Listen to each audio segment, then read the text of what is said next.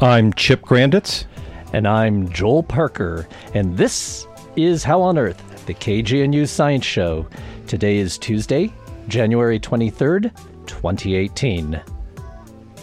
Coming up, Science on Tap, flowing right here in Boulder.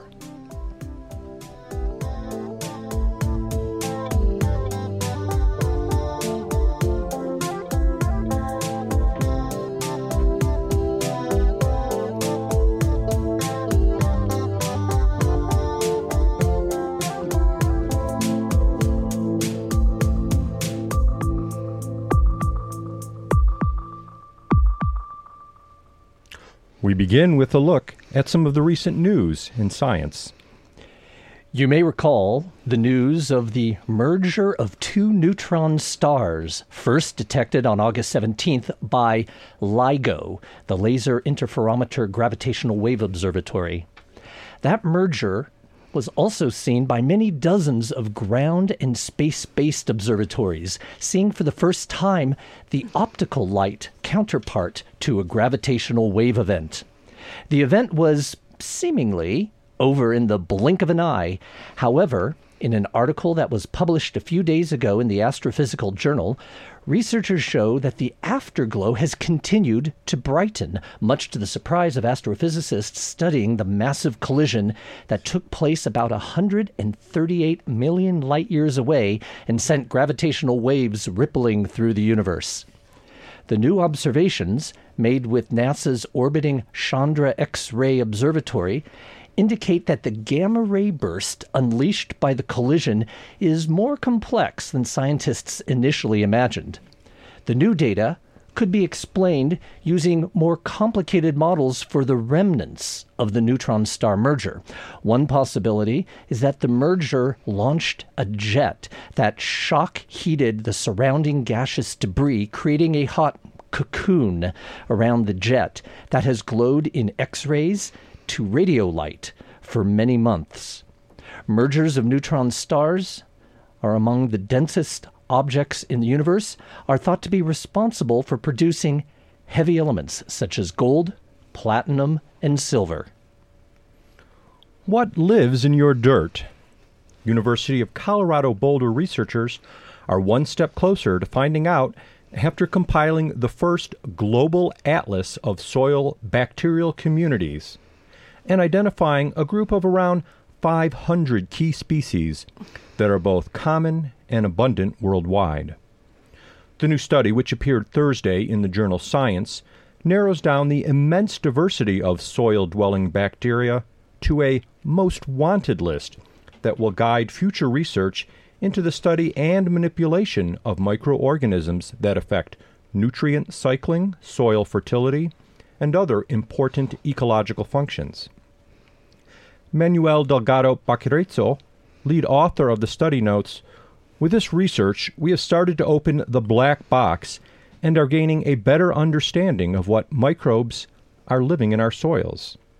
He is a postdoctoral researcher at the Cooperative Institute for Research in Environmental Sciences, CIRES, at CU Boulder. Soil bacteria accounts for a large percentage of the planet's living biomass and facilitate key soil processes such as carbon cycling and nutrient availability. But despite being studied for decades, the microorganisms living in soil, even in the soil from an average North American backyard, are still poorly understood due to a species count numbering in the tens of thousands. Most species remain undescribed. They do not match existing genomic records and have not been successfully cultured in a lab. It is amazing how much we still don't know about even the most dominant microorganisms found in soil. This according to Noah Fierrer, a CIRES fellow and co-author of the new research. As he says, many of them don't even have names yet. To conduct the study, the researchers collected soil samples from 237 different locations across 6 continents and 18 countries, spanning an entire range of climates from deserts to grasslands to wetlands. Then, they used DNA sequencing to identify the types of bacteria found at each site and determine which species are shared across different types of soil. The researchers found that just 2% of all bacterial taxa, or around 500 individual species, consistently accounted for almost half of the soil bacterial communities worldwide. Having been identified as both dominant and ubiquitous, these predictably common bacteria can now be targeted for future study. Now that we have this list, we can really focus our research efforts to categorize these major groups and see what they are and what they do.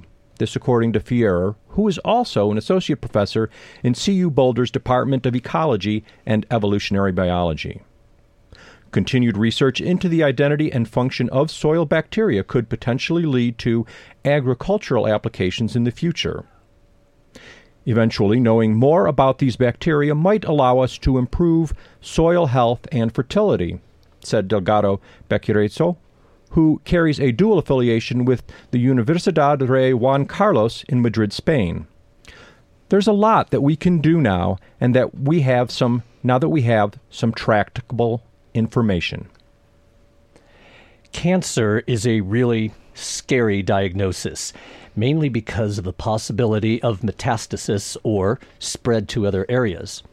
Once cancer has spread, it is difficult, if not impossible, to remove. If there is early diagnosis before metastasis has occurred, surgery is often successful in curing it, but consistent early detection has been elusive. In a paper in last week's Science, reports a test which should make the early diagnosis goal much more obtainable.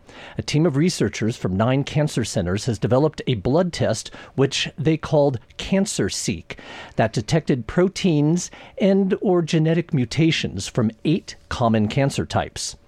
In a proof of principle design, the scientists screened over 1,000 patients with non-metastatic, clinically detected cancers. The test was positive on average 70% of the time, with sensitivity ranging from 69 to 98%. And the test's specificity was incredibly high at 98%.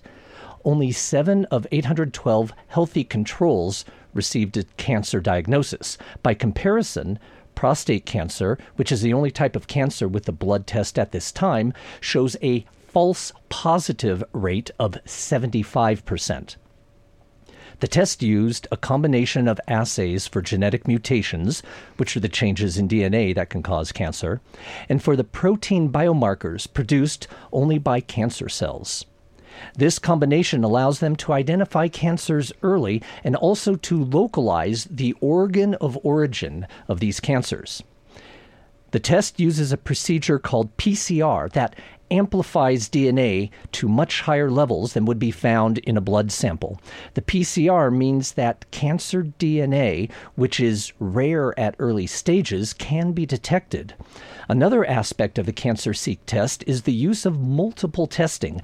The researchers divided the DNA samples into multiple portions and tested each one. This replication makes the test more accurate. The test is not yet ready for widespread application. They used patients known to have cancers. The team suggests using additional molecules to increase the specificity of the test. But in the not-too-distant future, we can anticipate having a blood test that will screen for at least 8 and possibly more cancers for about the same price as a colonoscopy now. I know which test I would go for.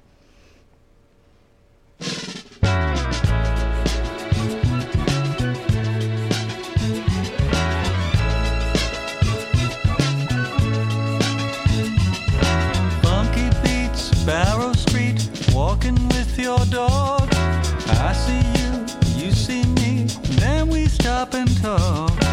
Later on, some cafe, thinking what you said. Children laugh, telling jokes, till their eyes are red. The Boulder area has a rich culture of science. As the home for several prestigious national laboratories, a thriving technology industry, containing the flagship campus of the University of Colorado and various joint ventures between them. But as a science enthusiast, where might you go to find a community of like-minded people? Must you work in a lab, teach at a university, enroll as a student? Well, perhaps. But now Boulder has Science on Tap, a monthly opportunity for science enthusiasts and beer lovers to come together and discover the latest and greatest research in science and technology that is happening along the Front Range. Science on Tap premiered in Boulder just last month and is meeting next on Tuesday, February 6th, at the Gun Barrel Brewing Company. With me here in the studio is Dr. Chelsea Thompson, who was instrumental in bringing Science on Tap to Boulder. Chelsea, welcome to How on Earth. Thank you for having me. Tell me, what happens at a Science on Tap meeting? I guess you've had one so far. If someone were to come to one of these meetings, what could they expect? So the whole concept behind Science on Tap is to have a informal venue for scientists to come and discuss some of their current research, some of the things that they are most excited about, and have the public come and listen to this research and learn about some of the amazing work that's going on right here in our own backyards, a lot of the work that most people probably aren't even aware of. This is not a new idea by any means. There are Science on Taps around the country. There's one in Fort Collins, for example. My personal experience was with a Science on Tap in Lafayette, Indiana, by Purdue University, which is where I got my graduate degree. And my PhD advisor at the time had done one of these events, and we all went, and there was a huge crowd, and it was a lot of fun.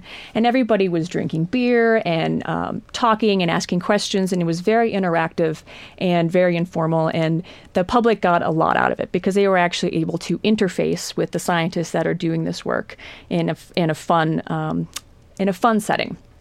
And so with these events, what you can expect is that the scientists will be doing a presentation of sorts. It's usually involves PowerPoint, but not necessarily. We may have some sort of demonstrations or show and tell, if you will. Followed then by a Q&A session, some discussion. And then the scientists will hang around for a little while, and you are free to approach them, ask questions, strike up a conversation. If there's anything you ever wanted to know about the topic, they're there. And these are people who want to talk to the public, who are very interested in sharing their science. And so they are excited about it, and they're happy to answer any questions that you may have. And what is it like finding scientists presenting to the general audience? Now scientists often are in venues where they present to other scientists in a very professional sort of manner. I know that historically, from the 19th century, many of the most prominent scientists, like in the Victorian age, were quite the showmen, and they knew how to put on quite a show and were very comfortable trying to be charismatic speakers to a general audience. What's it like to try to find scientists that want to bring their scientific message to a general audience? It's actually not as hard as you would think. I think scientists in general have an introverted side. There's always the type that sort of just want to stay in the lab and keep to themselves. But there are a lot who are not like that. And who actually crave the opportunity to do a more fun public presentation like this. I mean, speaking as a scientist myself, the conferences, they're not that fun. Preparing a conference talk, this is not really a fun, exciting thing to do. But the scientists that I have spoken to for doing this project are really excited to think outside the box and think about different ways to present their work, using interactive graphs and charts, videos, things like this, things that you can't do in a conference setting, and even use humor and show the lighthearted side of our work. And those are other things you can't do in a conference setting. And so even just beginning this idea a few months ago and shopping it around at work, I was just amazed at the positive feedback and how much excitement it generated and how many people came to me volunteering to want to do this. And so it's actually really not that difficult. And I think a lot of scientists are really looking for this sort of venue to be able to share their excitement about their work to the public. Tell me a little bit more about the story of how you made Science on Tap happen in Boulder. As I recall, you said you were inspired by going to a similar event in Lafayette in Purdue. So you're now inspired by a Science on Tap event there. Yes. Tell us a little bit about the story about how you brought it here to the Front Range. Well, so I did my grad program in Lafayette, Indiana, and then when I graduated, I got a job offer here in Boulder, and so I moved here, and that was now 5 years ago, I suppose. And I started looking around for a Science on Tap in Boulder because this seems like a natural place for such a thing. There's so much science here, and there's so much amazing craft beer. Why not Boulder? And I was surprised that there was not a regular Science on Tap here. And I sort of kind of kept that idea in the back of my mind. And then most recently, a few colleagues and I were on a work trip in Santa Barbara, California, and went to another brewery there. And they were doing a similar Science on Tap with the professors from UC Santa Barbara. And I thought about it again, and I'm like, you know what? Boulder needs this. And if it's not already existing, then I'm going to do it myself. And so that's pretty much how it happened. Luckily, actually, my landlord knows the owners of the Gun Barrel Brewing Company. It's a relatively new brewery in Gun Barrel, and they have a very large space. And so it's really great for large events like this. So reasonably, how big of a group could Science on Tap accommodate? Well, our last one last month, even though it was our first one, we had over 120 people attend. Wow. Which was an amazing turnout, and it was fabulous. And everybody fit. We had to bring all the chairs from the front of the room into the back and some extra chairs from the back storage also. But we did fit everybody in there, and I think we could probably fit some more with a little more preparation. We weren't actually expecting that many people, so it was a really exciting thing to see that many people and that much enthusiasm from the public to come out. Well, congratulations on such a well-attended premier event. Well, that actually invites the question, if there's a possibility of an overflow crowd. If someone listening now is interested in attending the next Science on Tap, is there some way you would wish them to RSVP or announce that they're going to come, or do they just show up at the door? Yeah, so after last month's amazing turnout, we're trying this month to use Eventbrite, which is an online ticketing company, to have people sign up for free tickets. They're absolutely free. All you have to do is sign up for it and register. And the only reason we're doing this is just so that we know how many people are planning to be there, so we know how many chairs to put out, so we know how many bartenders to have on staff.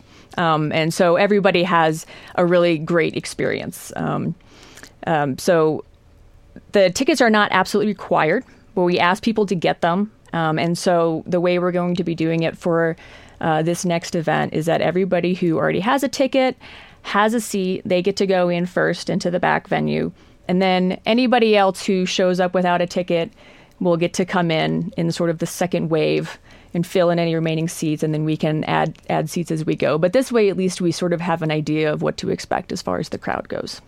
Well, we'll mention it one more time again at the end of the interview, but for those whose interest you have piqued, where do they go on the internet to find, do they just go to the Eventbrite site? Or? It will be listed on Eventbrite, and it can be found on Eventbrite, but the easiest way to find it is to go to the Gun Barrel Brewing Company Facebook page, and on there we are listing each one of the events, each one of the monthly events, and there is a link on there to Eventbrite. It says something like, get your tickets on Eventbrite. There's a hyperlink. And so if you just look for the Science on Tap events, you'll find that and some more information as far as the venue goes, the times, all the abstracts and the speaker bios are going to be there on the Facebook page as well. Thank you. If you've just found your dial tuned to 88.5, you are tuned to How on Earth, the KGNU Science Show. Right now I'm speaking with Dr. Chelsea Thompson, who, discovering Science on Tap in Lafayette, Indiana, has brought it to Boulder, Colorado. Science on Tap is an opportunity for science enthusiasts to get together in an informal setting and hear the latest and greatest research in science and technology that is happening along the Front Range. Chelsea, give me examples of what was talked about at the first Science on Tap in January. So our first speaker was the director of the Colorado Avalanche Information Center, Dr. Ethan Green. We thought it would be very timely to have a speaker about avalanche science in January. Of course, being Colorado, you can never predict the weather, and it turned out to be a 60-degree sunny day. Yeah. But, nonetheless, we had a really great talk about the science and the mechanics and the physics behind avalanches and what causes snow to either turn into an avalanche or not. And we had an amazing turnout of backcountry skiers and outdoor enthusiasts show up for that one. And so for the next one that we have coming up here in, I guess it's 2 weeks, on February 6th, we have a atmospheric chemist that works at NOAA, which is National Oceanic Atmospheric Administration here in Boulder. He will be talking about Western wildfires and the smoke and air quality impacts and the health impacts of that. And that's also something that is quite relevant here for Boulder residents. We're all aware of the smoke that fills the air in the summertime from the wildfires. And of course, we've experienced some pretty bad wildfires ourselves here in the canyons. You mentioned a contrast between a scientist preparing for this event and perhaps preparing for a conference in their discipline. Another interesting contrast is that I've noticed that scientists, when they're in their professional mode, they get more and more specialized. And the opportunity, I think science has exploded so much that the opportunity to be a true Renaissance man is long since gone. So this Science on Tap venue, this is a cross-disciplinary venue. So how is that different?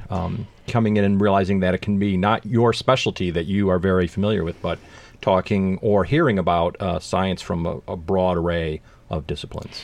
Yeah, I think that's actually one of the benefits of it. And as you mentioned, we scientists, we tend to specialize in our own little niche area, and that's all we really read about or think about or talk about is scientists in our own field. And so besides just reaching out to the public, one of the other ideas behind this was that so scientists could come and see what other fields of scientists are happening in this area as well, and expand their horizons and potentially develop new connections and new networks, and even potentially develop a collaboration, an interdisciplinary collaboration, if you happen to meet a speaker who does something that is maybe tangentially related to what you do, but it could be a really interesting interdisciplinary study in the future. For example, if you have an air quality scientist meet a doctor who would be interested in health impacts of air quality. Well, now you've developed a really interesting collaboration that could potentially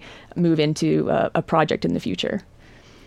And so when you line someone up to present, if let's say a scientist asks you about what level should they try to present at, and also this is for someone that might be listening and might be concerned about whether or not they're going to follow it, what level at which do you ask people to present at? And if someone is, say, a common, frequent listener of this show, do you think, and they follow along, and most of the stories here, is that sufficient for them to be able to follow along at the presentations at Science on Tap? Yes, absolutely. These talks are not designed for active scientists particularly. They're designed for the general public who have, I would say, some degree of literacy or interest in science. And by some degree, I mean even like a high school science class where you are familiar with basic science concepts and you can follow along with that. And so I tell our speakers that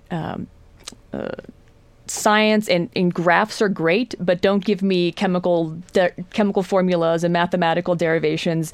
That's too much. But I think the audience there is literate enough to be able to understand scientific graphs and such like that. And so don't expect anything really beyond that. It's more of to show the cool results that we're seeing and not so much delve into the nitty-gritty details of how we did the research or things like that. We have just a couple more minutes left in this interview. Do you want to give the listeners out there some upcoming highlights, some topics that will be covered, maybe not necessarily at the next one, which is February 6th, is that correct? Yes, February 6th at 6:30. At 6:30 yes. p.m.? Yeah, tell us some of the topics that you're trying to line up now. And also maybe one question maybe that I just thought of is, if you are listening right now and you have an idea for a presentation, is there a way for them to contact you, or how should someone that has an idea for a presentation? Yeah, certainly. So I'll start with that question first. I do have a Gmail account. It's just scienceontapboulder@gmail.com, all one word, scienceontapboulder. I am actually crowdsourcing ideas. I'm an earth scientist myself, and as we said, that you sort of get into your niche area. So my challenge is to not completely load the program with earth scientists. I want to reach out to all variety of disciplines. So if you're listening and you are in some other discipline and you have a great idea for a speaker, or you want to volunteer yourself, please email me. Coming up, we have a materials engineer for March who's going to be talking about preserving historic structures from corrosion. In April, we will have Noah Fier, who you just mentioned about the Global Soil Atlas. He'll be coming in April.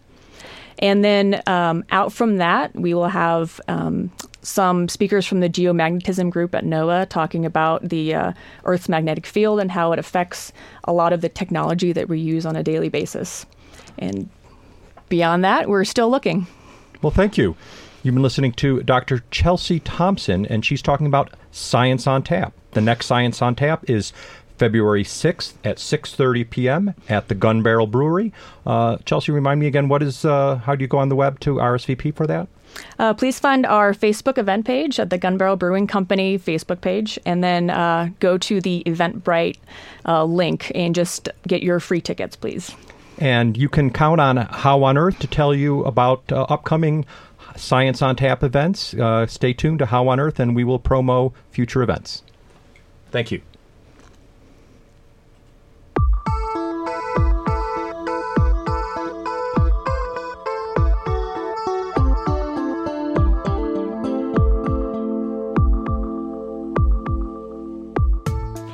That's all for this edition of How on Earth. Our executive producer is Susan Moran. This week's show was produced by Chip Granditz and engineered by yours truly, Joel Parker. Additional contributions by Beth Bennett.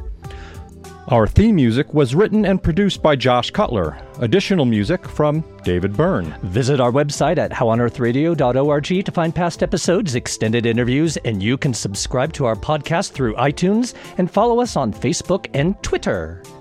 Questions or comments? Call the KGNU comment line at 303-447-9911. For How on Earth, the KGNU Science Show, I'm Chip Granditz. And I'm Joel Parker.